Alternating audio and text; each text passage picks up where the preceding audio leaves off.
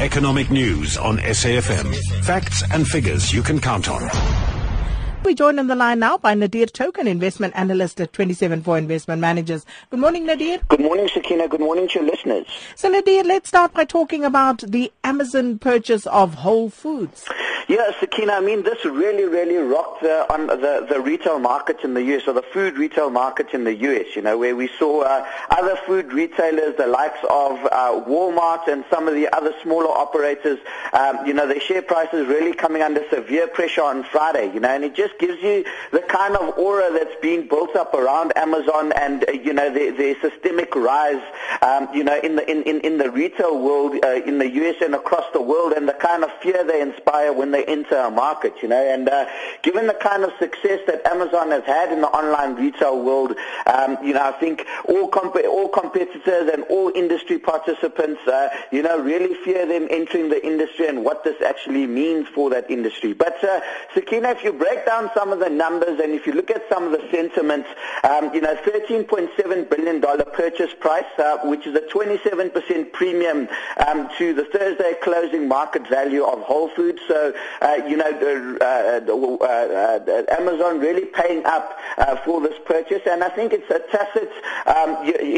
tacit indication to the market that it's very difficult to get food retail rights in the online world. You have to have a big distribution network of refrigerated distribution, which is fairly expensive to copy and fairly complicated to copy the retail or the food retail distribution chain, by purely having an online presence.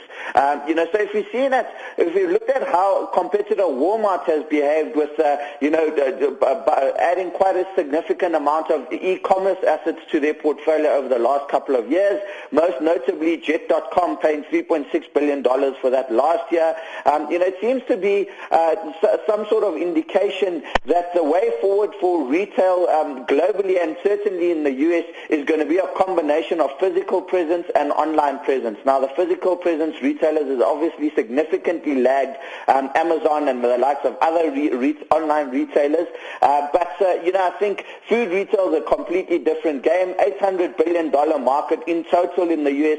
We're seeing a number of other global food retailers, the likes of some German food retailers in particular, entering that market, trying to get a piece of that action. And, Amazon really making their mark clear that food retail is one avenue for growth on the way forward, and a phenomenally well-run company. The model in food retail is exceptionally complicated to build from the ground up and possibly even more expensive than making an acquisition. So, Amazon has decided to go this route, and, it could really disrupt Walmart given their 26% market share of the food retail market in the U.S., and we'll have to see how this one plays out. But Amazon making their mark in the food retail and entering the physical world in a significant way with this hefty physical retail presence. If you look at the size of the deal relative to history, it's the 11th largest retail deal ever done, and it's the 4th largest retail deal done in the U.S. So Amazon making their mark in the physical world, Sakina. And it's going to be interesting to see competition-wise whether that does make any significant difference, though, Nadir. But moving along, the burning question of what to do with Naspers, rump. Yeah, Sakina, I mean, it's quite an interesting one because Naspers, the entire fund management industry and possibly even the public of South Africa knows that Naspers really just trades on the back of its stake in Tencent, the Chinese e-commerce company and the Chinese online retailer. And I think if you look at what the rump of the business, that's the assets excluding Tencent, what they've done over the last couple of years, they've just continued to be in free fall and decline in value. So, in fact, at the moment, they even ascribe a negative value of around about 300 billion rand. And the way you get to that is that if you take the stake of Naspers in Tencent and add that market cap to Naspers, it's about 300 billion rand over the current market cap of Naspers, implying that the rest of the assets are actually given a negative value of 300 billion. Now, while it's quite normal for investment holding companies to trade at a discount to the underlying assets that they own, and it's not uncommon, you see see exactly the same thing with Remgro and the JSE, given its relative stakes in British American Tobacco, Mediclinic and other assets. It also trades at a discount to the NAV of its underlying assets. I think the issue around Naspers is the extent of that negative value and how it's really just escalated over the last couple of years. So, you can illustrate it by a simple example where if you invested 10,000 Rand in Naspers shares at the beginning of 2015, your 10,000 Rand today would be worth about 16,500 Rand.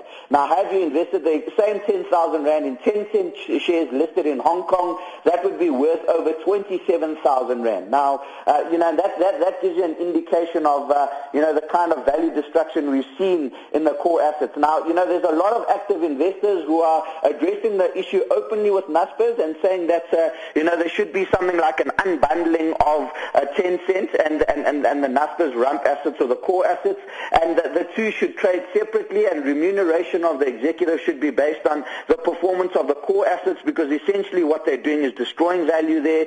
And obviously Naspers has responded to that as well, mentioning that a lot of the investments in the non-Tencent assets are still in very much early phase and are sucking up a lot of cash, but they predict that that's going to start adding value to shareholders over the next couple of years as those cash sucking businesses really turn into cash generative businesses rather in the next couple of years and start adding value to shareholders. So, I think an unbundling for now is unlikely to be seen, given that those businesses are, a lot of them still in the startup phases and not making profits.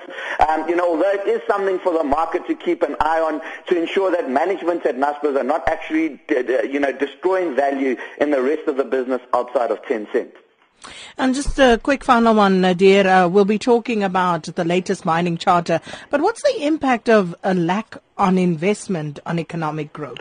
Yeah, Sakina, if you look at this, it's been quite interesting, and you mentioned the mining charter, and let's look at some of the numbers there. If you look at since the year 2012, on average, across the entire industry, again, just on average, the mining sector has been shedding around 1,200 jobs a month. If you look at it, we are in excess of 65,000 jobs down in the mining sector on a net basis over the last 5 years, and that's obviously had quite a drastic impact in terms of, that sector's contribution to economic growth. If you look at it over the period, it's averaged around about 7.5% contribution to the overall South African economy, and that's well below its 8% historic average, in prior years. So, the lack of investment is fairly evident to see there. If you take the gold sector as just an example of, what's gone on, we see that a decade ago, the gold sector employed about 167,000 people in South Africa, and South Africa contributed just over 10% to total global gold output. If you fast forward the picture to today, South Africa contributes less than 4.5% to total gold output. So whereas we are one of the leading gold producers in the world a decade ago, we I wouldn't say fairly insignificant, but significantly less relevant in the gold sector today, given the lack of investment we've seen there, given the, commodity prices coming under pressure, driving a lack of investment, and, the evidence is quite clear to see with a number of retrenchments and with the impact that has on growth. If we look at this picture relative to globally, Citibank and UBS are saying that, investment spend globally or capex spend globally is going to accelerate by about 3 to 5% in the year 2017 relative to the year 2016, and it's going to be the first annual rise in corporate investment spend that we've seen since 2012. And if you look at that, in contrast, the global economic growth picture for this year is accelerating by probably about 1.5 percentage points to in excess of 3.5% this year from, below 2.5% or 2% last year. So, the impact of that investment unlocking further economic growth and having a multiplier effect is undoubted if you just contrast those two pictures of the South African mining sector relative to the global economic picture and the capex spending happening there. Oh, we'll leave it there for this morning. Thank you so much, Nadir Thokan, investment analyst at 274 Investment Managers.